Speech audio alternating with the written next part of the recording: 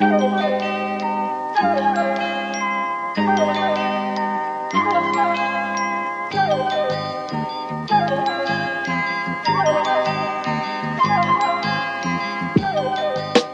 last line in Mark Fisher's unfinished manuscript, Acid Communism, reflects on the 1970s socialist movement in Bologna, when utopia seemed at hand but has since been lost.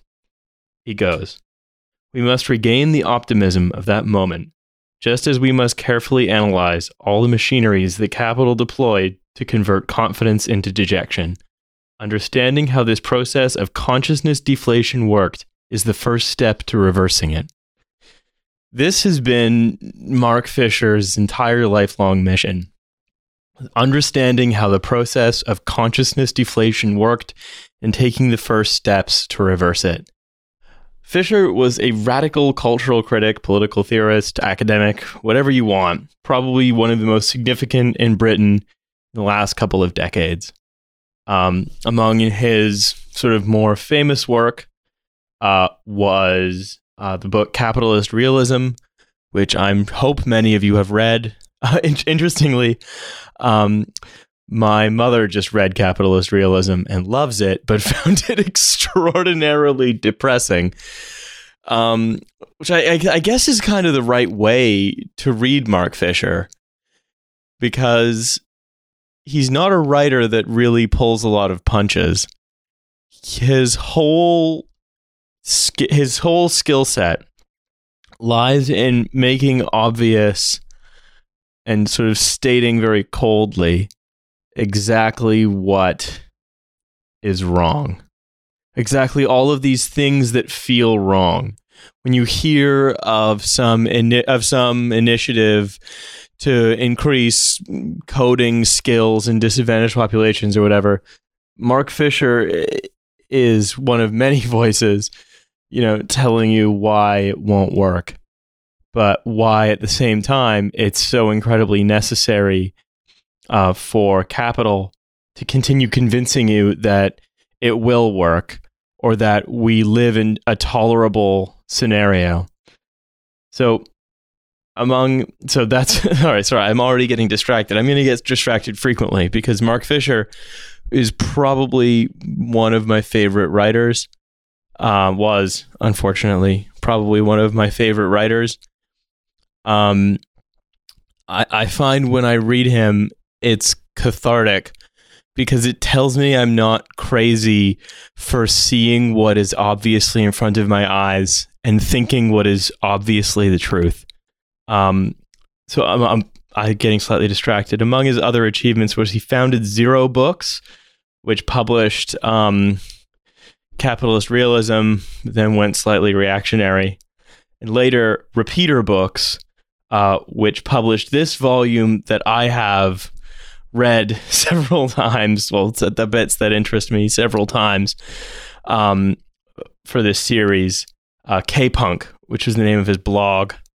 Additionally, he's written extensively on music, movies, films, books, all within this lens of wondering how they represent the present, past, and future, and how they do it in such a way that either can flatten or broaden the world of possibility, that can diminish your confidence in your own ability to run your own life and build a future that works for you, or just tell you that it was better before, or that it's always been this way, that there is no alternative. He was writing against the culture of there is no alternative. And he is outrightly, or I should say, before I keep talking about it in the past tense, that he took his own life in 2017. He always dealt with mental illness, and he was particularly interested in the relationship between capitalism and mental illness, in the ways in which the stress of constantly having to make economically optimizing decisions and constantly having to accept a slightly diminished view of your own future could quite reasonably drive you crazy. but he was a pointed critic whose outright detestation of modern political smarm is ultimately a genuine pleasure to read. If only because it is, as long as the gray stupidity of neoliberalism remains the definitional force of our world, timely and penetrating. So here's a quote from one of the K-Punk essays. I can't remember which one. I wrote down the essay for most of these because K-Punk is a book of essays. But I'll get into that in a sec. This is about Tony Blair. Blair's slogan, education, education, education, is the sickest joke of all, and not only because he has presided over the dumbest front bench in recorded history, another testament to the wonder of Oxbridge. Maybe he has, quote-unquote, pumped more money into education, but that is useless if the extra funds are going on quangos, inept administrators, and facile initiatives that were doomed to fail and pointless even if they succeeded. Tell us what you really think, Mark. So this gets to the core of Fisher's criticism. He is unwilling ever to defer to authority and is completely unwilling to accept simple, instrumental smokescreens. So funding for education versus what the funding is spent on, and general cynicism.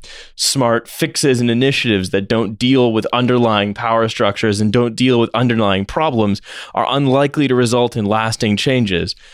So we know the problem is a lack of resources going to the students. Like, we know that schools don't have books. We know that schools don't have enough teachers. We know that schools are teaching to, moronic and mind-shrinking tests.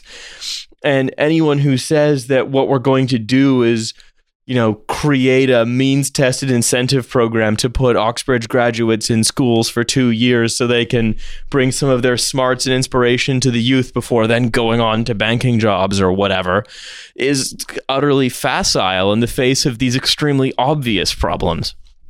And what I like about Mark is that he was completely and utterly unwilling to even take seriously the idea that this tinkering around the edges of our society was anything but a sort of acceptance of defeat for the forces of popular liberty. And so the other thing about Fisher is that he was always a dialectician. He's not interested in looking at single causes and single effects, inputs and outputs, but processes, how things interact and influence each other, and how oppositions between them produce new things.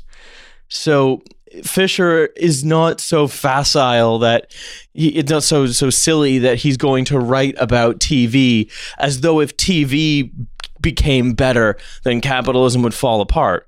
But at the same time, he's not such a sort of reductionist thinker that he doesn't understand the role that entertainment media plays in, I guess you could say, reducing our ability to understand our own situation.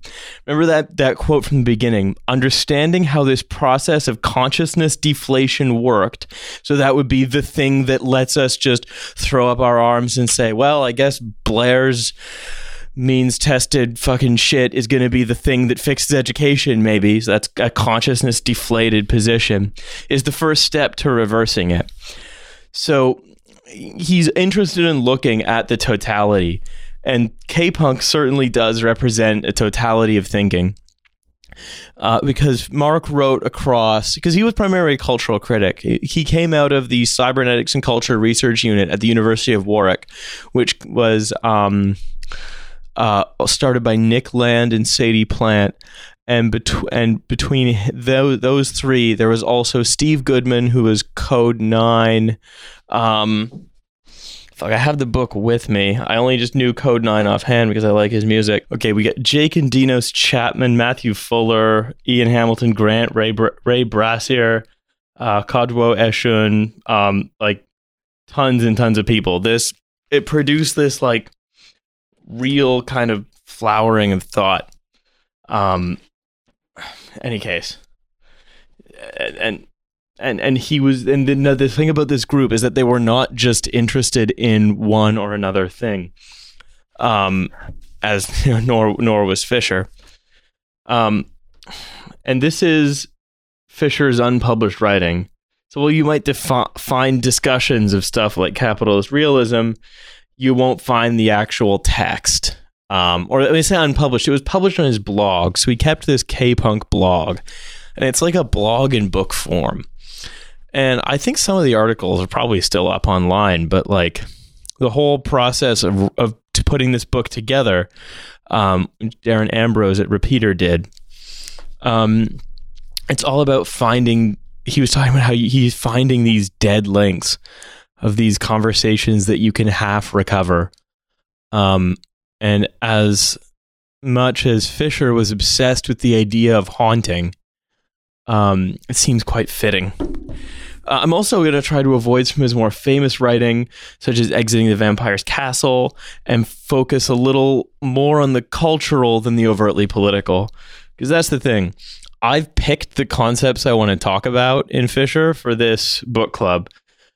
And there are going to be some of you who, by the end of it, are shouting at your phone, being like, "Oh, you missed the most important bit." But that's the great thing about Fisher. I could do so many more of these book clubs about this book, and spoiler alert, I probably will, because the breadth is just sort of so intense, and all the essays are so short. Many of them are just a few pages, but the sort of the ability, Fisher's ability to make a single point so incisively and furiously and coldly really comes across. So let's outline a couple of key concepts before we carry on. Some of you will again probably know this. I think many of you might have probably read capitalist realism before, but let's just quickly go into it. Capitalist realism, and now this is from the book Capitalist Realism, and not this book, K-Punk. Capitalist realism, as I understand it, cannot be confined to art or to the quasi-propagandistic way in which advertising functions. It is more like a pervasive atmosphere, conditioning not only the production of culture, but also the regulation of work and education, and acting as a kind of invisible barrier constraining thought and action. And this is an idea that sort of comes out in Zizek as well, which is sort of the idea that it's easier to imagine the end of the world than the end of capitalism. Well, capitalist realism is a way of seeing the future that defines what's realistic and what's not, and what's even believable. So, like, a lot of people, okay, I'll give you an example.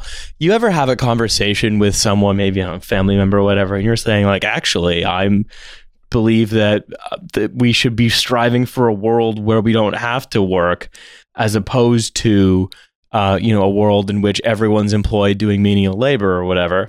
They'll say, yes, but if no one works, then nothing will get done, because they can only imagine a world in which the capitalist employment contract and the profit motive that's held by an individual or a shareholder is the way to get anyone to do anything. Alternative concepts of organization aren't even there to be debated. They're fantasism. So this is why I think, like, when you say you're a socialist, people don't take you seriously, because they're like, well, no, they'll say, oh yeah, well, how would anyone get motivated to work if they didn't have to owned? It's like, yeah, damn, I've never thought of that. You really owned me, Uncle fucking Hardmaster. Like, I didn't think of that one basic question, because I noticed that when they ask you that question, they never seem interested in the answer. They're asking it to you as a symbolic rejection of what it is that you think. They're not trying to get at what it is that you think, because whatever you think is ridiculous. It's their way of telling you you're ridiculous. And that is capitalist realism in action, socially, that you've probably all experienced. And the term was actually originally used by a German painter called Gerhard Richter, who included the phrase in the name for one of his shows. That was talking about how capitalism has its own forms of propaganda, and that drew inspiration from mass culture. And so what what Fisher did was he sort of extended this and made it a whole, almost an epistemology, not just of cultural production, but of work as well. When adding markets to the NHS to make it more efficient, for example, that's capitalist realist thinking, because you're like, well, market, the only way something can run is as a market, and everything that isn't a market is stuff that the market is supporting, because nothing could support a market, because markets are the foundation of all life. And so that's like one of Fisher's big concepts, probably the thing for which he's most famous. But here's the other thing, is the future. Fisher is obsessed with the future and the ways in which our ability to imagine alternative worlds to our own and different futures to the gray doom we seem inexorably drawn towards are, maintained or diminished. So the future for Fisher is this realm of possibility that is always under threat of foreclosure, but it's also the only place where we can possibly win. So here is a quote from Fisher on the future. I think it is an imaginative task for us to think, what is the future of the public? If we can accept that the neoliberal story that the public is just over, that story is now over. If the public isn't going to be just old style nationalized state industries, state centralization, all of that, what is it going to be like in the future? We don't know. We have to invent it. So the neoliberal story, what he means is that the neoliberal story that the public has done is itself done.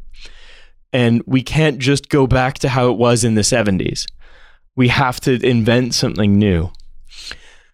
And if we look at those two concepts together, capitalist realism and the future, then we're going to see how he sort of puts them together to understand culture and to understand how Fisher sees culture as having this role in forming our imaginations of what's possible. So the first, and I'm going to do that by talking about a couple of tensions in Fisher's work. So the first that I want to talk about is popular modernism versus postmodernism. These are ways of seeing the world. And Fisher's project is essentially to resurrect modernism as a way of understanding. So this is from, you can hear the pages turning, I imagine. This is an essay I quite enjoy. One of my favorites. This is, in fact, my favorite essay of Fisher's. It's from an essay called For Now Our Desire is Nameless. Ahem. The demise of communism was also the disappearance of modernism's Promethean dream of a total transformation of human society. Michael Hart has argued that, quote, the positive content of communism, which corresponds to the abolition of private property, is the autonomous production of humanity, a new seeing, a new hearing, a new thinking, a new loving. And this is the combination of the present and the future, and the past, indeed. That the job of the present is to create works, not just of culture, but of politics, that reject the past. And that modernism was about seizing the forces under our control to build the future that we wanted, as opposed to repeating the past. To think about sort of modernism in any kind of real sense, think about Frank Lloyd Wright, who built houses like Fallingwater, or Jackson Pollock and the abstract expressionists. And these were these were people who were deeply concerned with breaking with the past to create something new that was somehow more perfect and more ideal. However, modernism had its own problems with elitism. So like Theodor Adorno, much beloved of me, of the Frankfurt School, he is a super modernist theorist, and he hated popular culture as something stupefying versus the potential transcendental power of something like a modernist symphony. And it's a good example of how a left thinker can end up being almost reactionary. Because even as they detest the ways in which capital uses totalitarian stupefaction to dominate all before it, they end up detesting that which is potentially, could be loved by workers in some other way. I mean, we can't get everyone loving symphonies, and to detest all things that aren't symphonies I mean, that's pretty, I don't know. I mean, a lot, that's what I say, there are a lot of alt-right guys that just listen to probably the same Beethoven symphony on repeat because they love how it makes them feel and the greatness of the West or whatever. But there are a lot of people who come to that same conclusion of hating pop culture because it's stupid. I mean, and we'll get to this. There are two ways of doing of hating on pop culture. One that's progressive, and one that's not. But ultimately, remember I mentioned Jackson Pollock. It's no surprise that the CIA funded the abstract expressionists who most exemplified high modernism because it could be seen as something that was so individualist.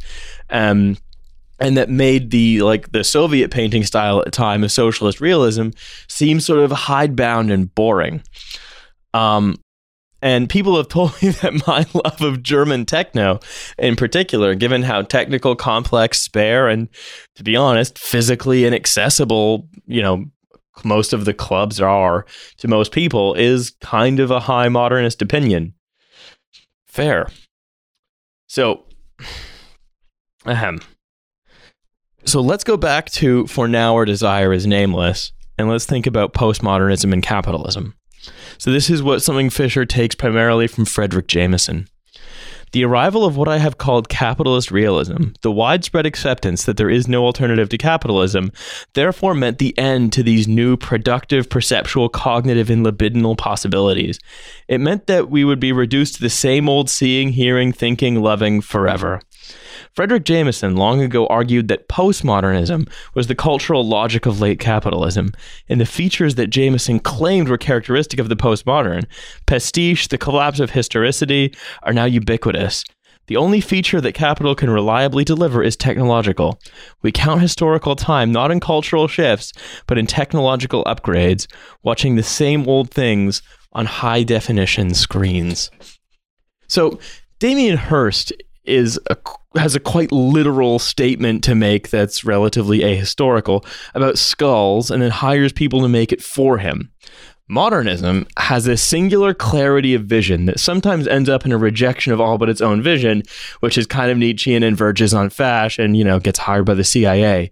But postmodernism is pure relativism, which leads us to capitalist realism because everything is just what everyone wants, and who are you to criticize or agitate for any change? Who are you to make anything difficult? Postmodernism is what leads us to the cultural logic of postmodernism is what leads us to live in a world of endless repeats and remakes and shit. Thank God we don't have to hear a new story because we already know what people want and we can just make pastiches of it. We don't have to have any kind of vision of the future because we accept that no vision of the future is possible. And so where does that leave us? Does that leave us between high modernism, which is vulnerable to CIA funding, or postmodernism, which, gives us Jurassic Park 12, The Search for Spock? This is where popular modernism comes in, and this is what Fisher is doing. Desire is, and this is Mark Fisher again, is not some vitalistic energy which will spontaneously emerge once bodies are freed from institutions. Rather, desire is always the result of processes of libidinal engineering, and at the moment, our desire is manipulated by capital's army of PR, branding, and advertising specialists. The left needs to produce its own machineries of desire. It's true that, at first sight, we seem to be at something of a disadvantage here when we consider the vast resources that capital has at its disposal aimed at capturing our desire. Yet there is no desire for capitalism as such. Just as culture is composed from libidinal materials that have no essential relation to capital, which is why capital has to distract, depress, and addict us in order to keep us captured and subordinated. So popular modernism, this is back to me again, that was also from For Now Our Desire is Nameless. Popular modernism retains the Promethean desire of modernism, but locates it in the popular rather than the elite. That the production of culture, art, visions of society or of the future, whether that are positive, whether literally or by implication through criticism and demonstrating the weird or the new, at this point you could potentially use Fisher to claim that just making something new and strange is itself a radical act, because it's not based on making whatever has been proven to be successful before. Now, I don't want to get too hung up on the idea of what seems almost like a liberal premise that if you make enough new music, then people will politically come round. Maybe or maybe not, but if you see capital operating everywhere, then you can probably resist it wherever you can find it. And if making something weird, even if it's commercially successful, like, doesn't matter. You're still doing something new. You're creating a world that doesn't have to be entirely remakes, which can be a reprieve because it's not so depressing. I don't know if I can keep watching the same fucking movie. Anyway, and this bursts through to politics, even though he's a lot writing about culture. Hang on. Anyway, so that's a whirlwind tour through popular versus postmodernism. So let's go on to hauntology versus nostalgia. And this is actually a lot of the psychological and cultural terrain where you could say the battle between popular modernism and postmodernism get played out. So this passage is not actually from K-Punk, but from an essay called The Metaphysics of Crackle, Afrofuturism and Hauntology by Fisher. And many listening will be familiar with the concept of Afrofuturism because we spoke about it with techno DJ Aloysia Wilmoth a while ago as the animating impulse of techno music, where in context, it's asking us to see what kinds of worlds and what kind of culture would have been created had Africa been in the world uncolonized, what it could do in the future. It's about potentiality and drawing those things forward. I think I invite myself to be corrected. If you haven't listened to that episode, by the way, go back and listen to it. It's one of my favorites that I've done, I guess. So here is Fisher. At a time of political reaction and restoration, when cultural innovation has stalled and even gone backwards, when power operates predictively as much as retrospectively. So predictively basically means that it doesn't just get to force us to do what it wants us to do. It gets to build the future of what's possible. It gets to color what's even imaginable. So I'll go back to Fisher. One function of hauntology is to keep insisting that there are futures beyond postmodernity's terminal time. When the present has given up on the future, we must listen for the relics of the future in the unactivated potentials of the past. And what Fisher is talking about in this essay is blues music. The Metaphysics of Crackle refers to the record scratches, the technology that was being used to record, Robert Johnson or whatever. And he contrasts this love of the real conditions of recording, of that actual place in time and the potential of the future that it represented, with rockism as opposed to bluesism. Rockism, he says, could be defined as the quest to eliminate surface noise, to quote-unquote return to a presence which, needless to say, was never there in the first place. The perfect, authentic, real, irreplaceable moment of musical creation that is so slick and smooth and wonderful. Hauntology is a coming to terms with the permanence of our dispossession and the inevitability of dyschronia. We are haunted by the record crackles, in other words, which become a part of the music. So hauntology exists all around us. It's not nostalgia, which is the yearning for an imaginary past, but the understanding of lost futures, whether musical, political, architectural. And the metaphor of the ghost that Fisher uses is not accidental. It's about these visions of the future from the perspective of the past that have become foreclosed upon by power. So if we go back to the beginning, to the quote from Acid Communism, he says, we must regain the optimism of that moment, just as we must carefully analyze all the machineries that capital deployed to convert confidence into dejection. The loss of that moment in the 1970s, that that is hauntology. Walking around Britain's formerly nationalized pubs is hauntology. Seeing the society we were building that we got diverted from is hauntology. Even reading about about signing on to get non-means tested benefits because you're unemployed. All of this is haunting, not just of what it was, but what it could have been developing into. So this is from Acid Communism again. The principal agent involved in the exorcism of the specter of a world which could be free is the project that has been called neoliberalism, best understood as a project aimed at destroying, to the point of making them unthinkable, global experiments in, among other things, democratic socialism. So this is hauntology politically. Fisher is interested in it as a cultural phenomenon, which we might think of as nostalgia for modernism. So this is from a section of an essay called Nostalgia for Modernism. Hauntology is the counterpart to the nostalgia mode. The preoccupation with the past in hauntological music could easily be construed as nostalgic, but it is the very foregrounding of temporality that makes hauntology differ from the typical products of the nostalgia mode, which bracket out history altogether in order to present themselves as new, indie being the equivalent of mock Tudor. So he really, really, really does not care for what you might refer to as, indie landfill style indie rock. Who boy does he not like it? Because it's so anodyne. And what it does is it looks back to something else and tries to copy the energy of something that was really inventive. And this is the essence of sort of postmodern, affirmative kinds of culture. It papers over the temporality, the cracks, the difficulty, the faults, the crackles in the recording. It doesn't allow for roughness.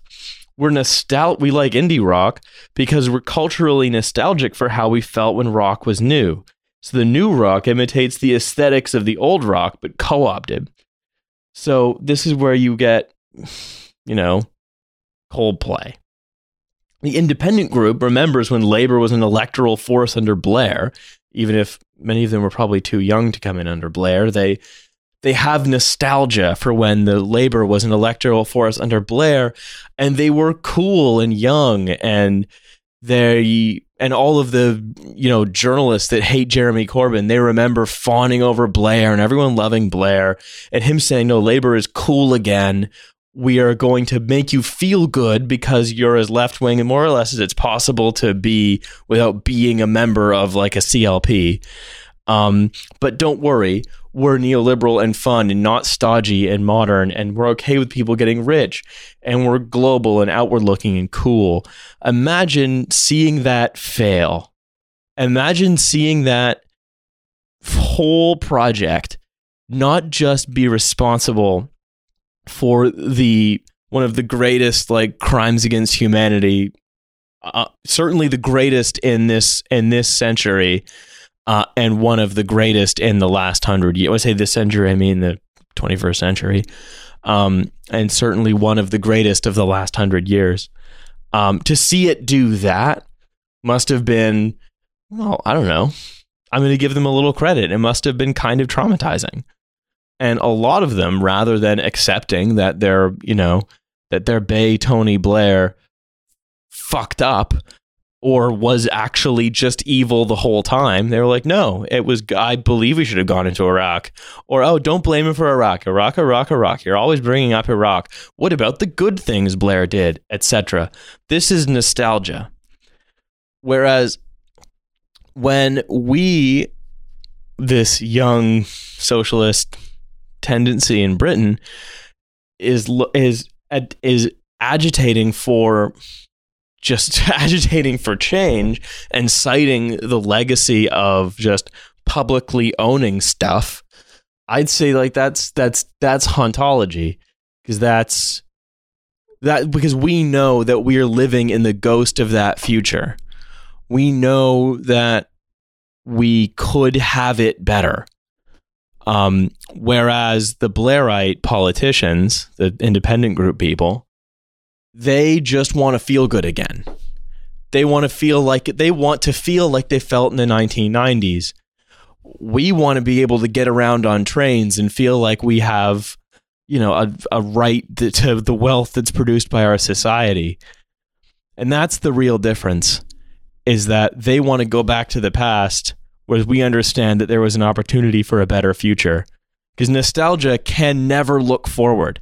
Nostalgia is inherently about not just remembering, but imagining within the lines that are set for you by capital. Imagining back when we had a reasonable labor leader who understood that we had to be nice to the markets or whatever. That's just capitalist realism. And that's just postmodernism. That's just nostalgia. All these three things line up. And that's one of Fisher's sort of great contributions, is to set so clearly how these cultural, psychological, and ultimately political processes work. That's why the independent group says they have new policies when they have new policies from the 1990s. That's what they mean. Capital N, capital P, new policies. Not new policies that are actually inventive, but ones that are the new policies. And we came up with them in the 90s, and those are the new policies forever. Everything else is backward looking. I think they might be projecting. Anyway, modernism is about what's real, experimental, and new. And it's not mimetic. Even though it might be stylized and imaginative, it doesn't live in an idealized past. One of the passages that I actually remember from the book, I tried to find it. It's so long. It's like 1,000 pages. It's like 800 pages or some shit. It's like 800 pages. I pretend I don't know. It's about 800 pages. But I remember there was this one passage where Fisher was talking about just randomly, just something he see, because it's about these things that set him off. It's not about, here's my essay on this. It's just I saw this thing today. It made me think of this. He was talking about criticism that a Vogue campaign got because it featured a bunch of, almost alien-looking models walking through an extremely stylized runway, airport, one with a TSA guard or whatever, and how it received criticism for being like, oh, that's not what real TSA agents look like.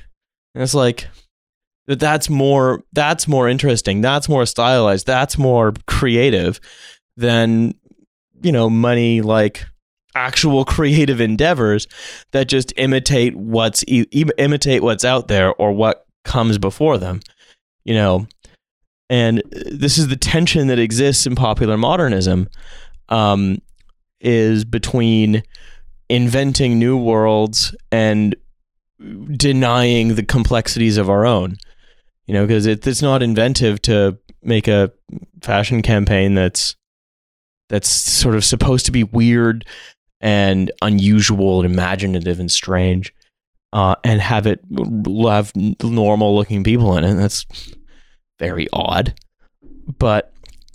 And then these things that are like, think of the sitcom Modern Family.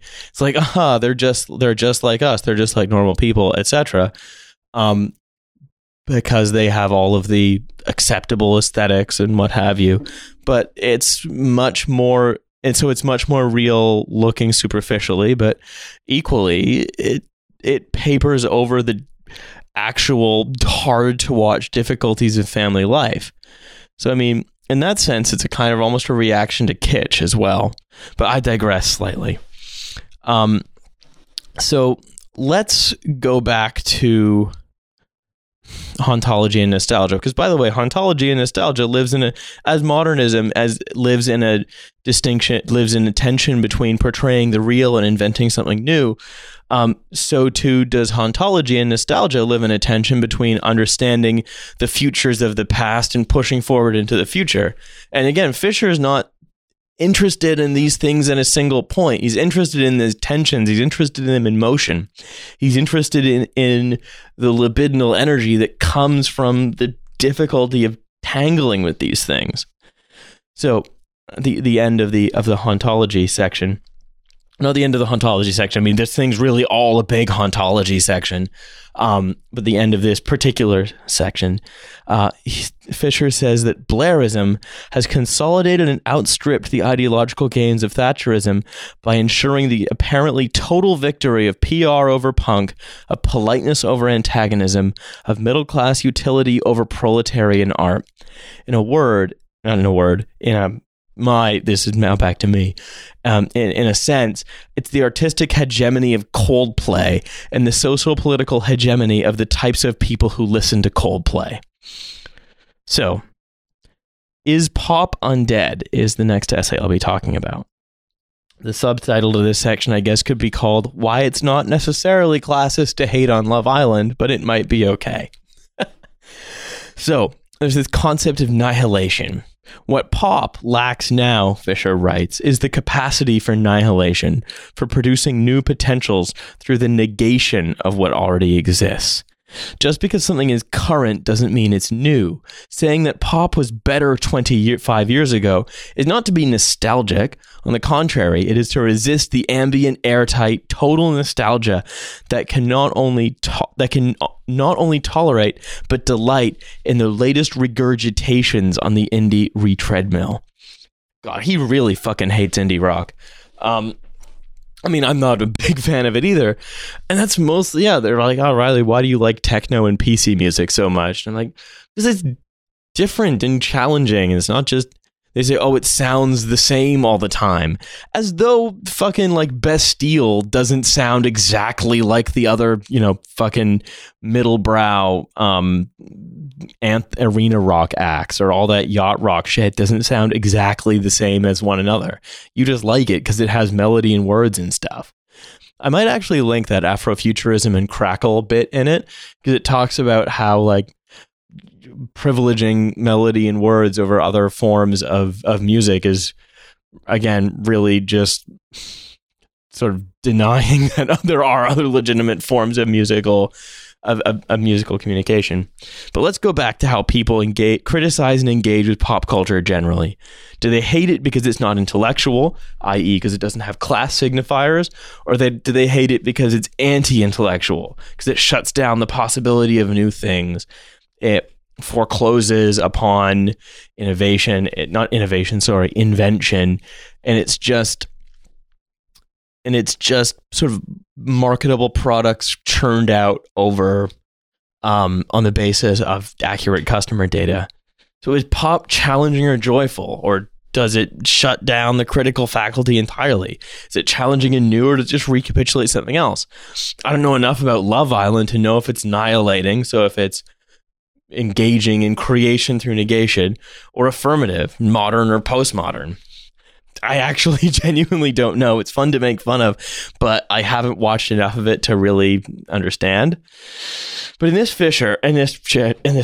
chapter, Fisher was talking about music. So mainly the Arctic Monkeys, Jack Johnson, and other harmless but critically acclaimed music with like a plastic relationship to the rest of the world itself and, one another. And one thing that this music has a strong connection to is performative intellectualism, like reporting life as it really is, rather than imagining something new, looking forward, or even being difficult, rather than facing up to the challenge of making something groundbreaking that can be understood on a visceral level by most people. The Coldplays of the world retreat into the purely symbolic, mimetic forms of meaning that are meant to resonate with other middle-class people looking to reassure their own middle-classness. In effect, Fisher is hating on pop's capture by the boring smarm of the middle brow. Can anyone listening to this really think of anything fucking worse than middle-brow entertainment and middle-brow cultural production? I really think, actually, if you want the ultimate in middle-brow culture, you really have to look no further than Sherlock. Sherlock is a series that has Benedict Cumberbatch and Martin Freeman and various other of the great and good of the British television industry. And what it does is it recapitulates the Sherlock stories in a sort of slick and modern way, but it does so while basically just bowing down in worship of its main character's incredible genius and imagining that the world is largely controlled by a bunch of mega geniuses who are playing an inscrutable game of chess with one another. It's references, and it's full of references that it's making quite on purpose to its mainly middle-class Guardian reading style audience, that it knows its mainly middle-class Guardian reading style audience is going to get, so they can congratulate themselves in being middle-class Guardian readers. The whole thing is kind of, it's just there for you to talk about. It's not experiment. It's not pushing ahead with a form. It's not making something new. It's certainly not a working-class piece of art.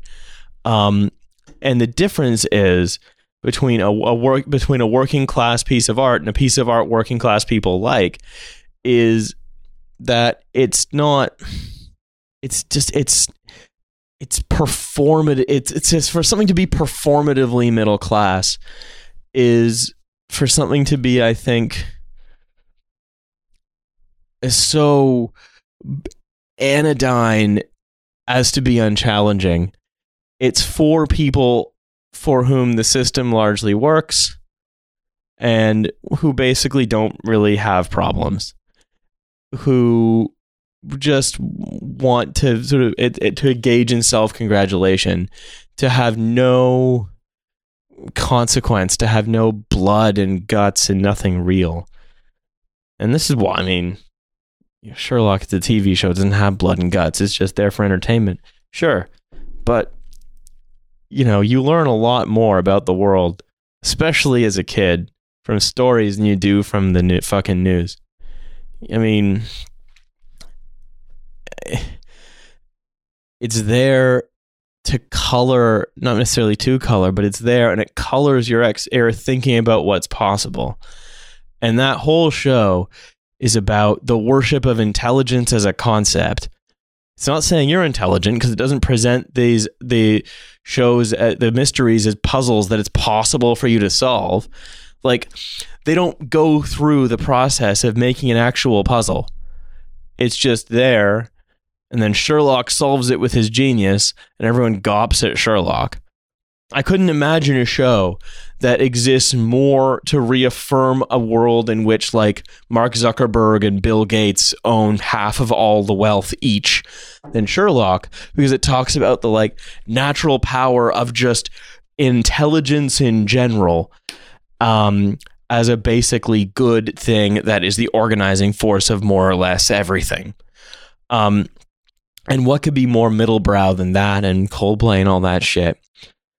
So here's an example of something I actually do like. I'm not going to talk about techno again. I'm actually going to finally talk about PC music in some depth.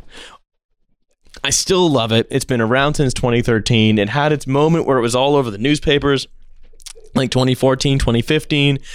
I've been listening to it basically the whole time since I found it on SoundCloud many years ago, and I've just never really gotten over it.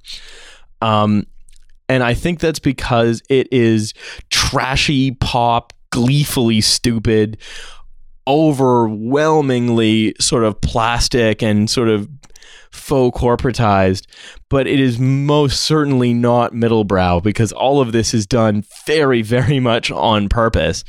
And it is something completely new.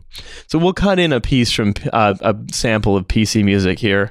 Shake, shake, shake it up and make it fist.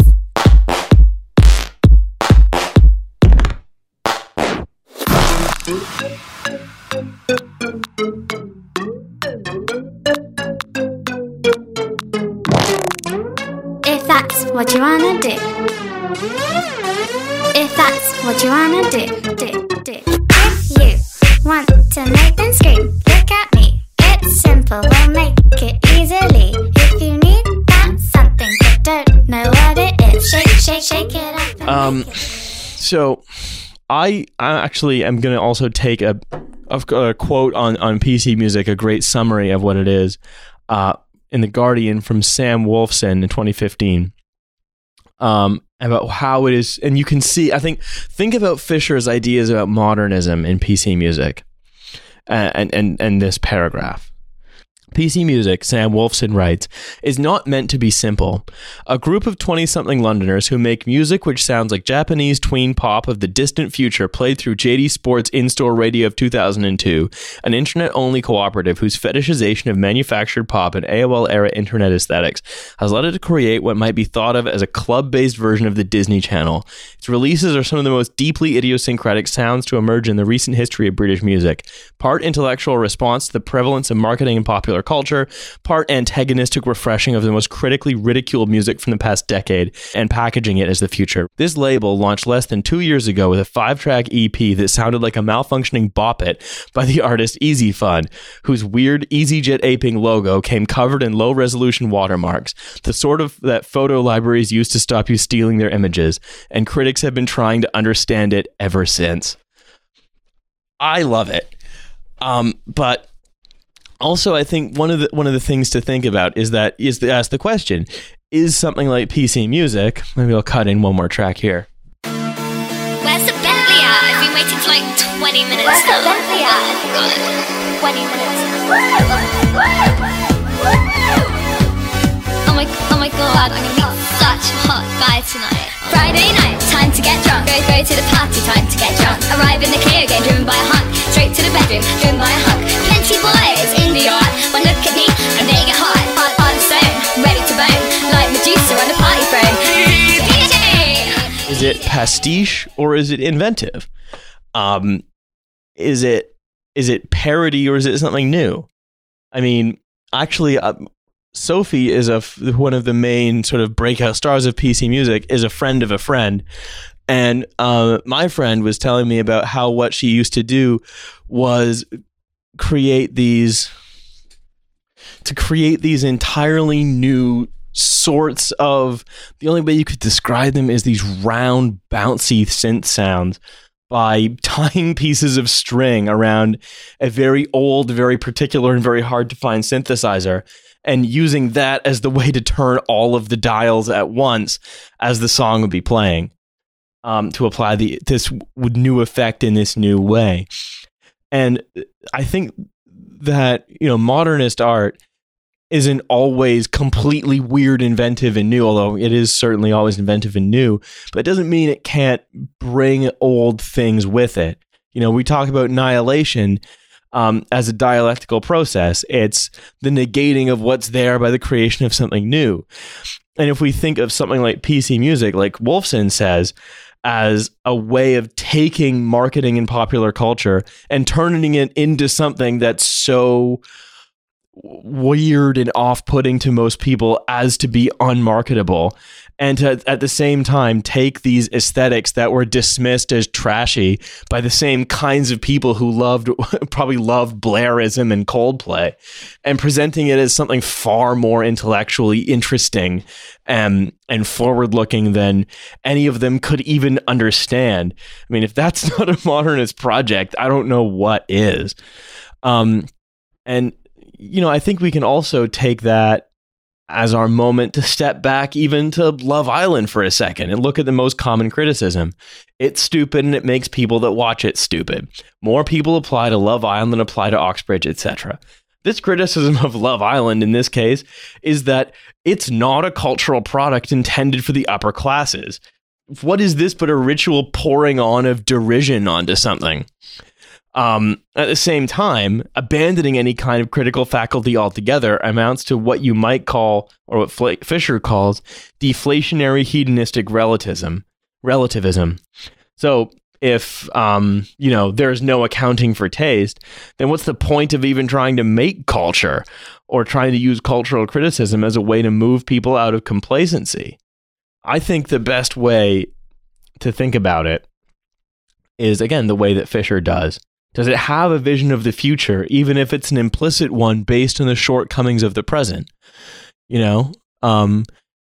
Is Love Island challenging, or is it just a way to laugh at a bunch of working class people? Again, I don't know. I haven't really watched it, but it seems to be the cultural touchstone that exists for us, of where the popular culture is and where the derision is ritually poured on. Because all of those people that pour on that derision to Love Island, they're not doing anything. They're not doing it because they think that, maybe everyone deserves a better class of entertainment, or that they're not doing it because they think, oh, well, this is, propaganda. This is a, maybe patriarchal or white supremacist. It's like, I'm going to signal myself as middle class. I'm going to do that by sort of heaping scorn. I'm going to be this kind of useful idiot. And so, like, we seem to have come quite a ways out of capitalist realism, but let's zoom back up again. Let's keep ourselves rooted in our first paragraph. We must regain the optimism of that moment, just as we must carefully analyze all the machineries that capital deployed to convert confidence into dejection. Understanding how this process of consciousness deflation worked is the first step to reversing it. So asking what we might think of Love Island, when it probably is the most commonly consumed by many of the young working class that we're trying to bring over to socialism, understanding how that works, where its libidinal energies are coming from, is crucial. Hell, it might even have fucking revolutionary potential. I have no idea. But I guess my way into this has been PC music, which is taking and annihilating the this kind of boring marketed plastic pop music and representing the marketing in plastic as something radically weird and new. And so, we can then take that picture, that question, does it have a vision of the future, even if it's an implicit one based on the shortcomings of the present? And then we can use that as our lens through which we can view most culture, because we can ask ourselves, is it deflationary or inflationary? Is it something that is there something here that we can use as a radical wedge? Is there something radical about it? I doubt there's anything radical about Love Island, but at the same time, we can understand the way that that the ritual pouring on of scorn does nothing but sort of, rubbish the working class, reinforce this a middle-brow aesthetic that does nothing but in itself reinforce the greatness of capitalist realism, because quite often you'll hear, it was better before we had Love Island, because it's nostalgia. And that's what I mean. All of these concepts are interconnected with one another. Because Fisher is a good dialectician. He's not a positivist or empiricist interested in static causal relationships. He's interested in processes, dynamics, and the world in motion. Capitalist realism is, as I've been talking about, as much of an economic as a cultural phenomenon. And breaks in the gray flatness are important to find. If you can find a piece of music that helps penetrate that curtain, a modernist work that doesn't shy away from the cruel absurdity of postmodern neoliberalism, that reminds you that you're not imagining things, that you can bring catharsis to fight a little harder campaigning, or it may support you in the fight against your boss or anything. I mean, in effect, we're taking every little helps back from Tesco's. Jeez. This one is taking a lot out of me, folks. Anyway, I want to go back now to the last paragraph of the essay, For Now Our Desire is Nameless. But if we are no longer to define ourselves negatively by our opposition to capital, what will be the name of our positive project? I don't believe the old signifier communism can be revived for this purpose. It is now irretrievably tainted by terrible associations, forever tied to the nightmares of the 20th century. At the moment, our desire is nameless, but it is real. Our desire is for the future, for an escape from the endless impasses of the flatlands of capital's endless repetitions. And it comes from the future, from the very future in which new perceptions, desires, and cognitions are once again possible. At some point, the name for our new desire will appear, and we will recognize it. Yeah, it's true. I think if we take that passage And then if you look at John McDonnell's pull quote from the back of Economics for the Many, which Verso have kindly sent me, you'll see that what he has written is, "We are seeking nothing less than to build a society that is radically fairer, more democratic, and more sustainable, in which the wealth of society is shared by all." And again, I don't know if we have a name for it, but I'm pretty sure that that is more or less our desire. And I can only imagine that whoever in John McDonnell's office wrote that was probably familiar with Mark Fisher. Anyway, it's through culture that we eventually unlock our imaginations, and that this thing might find a name. Anyway, I'm gonna go to dinner with Milo, Olga, and Alex now. Bye, everybody.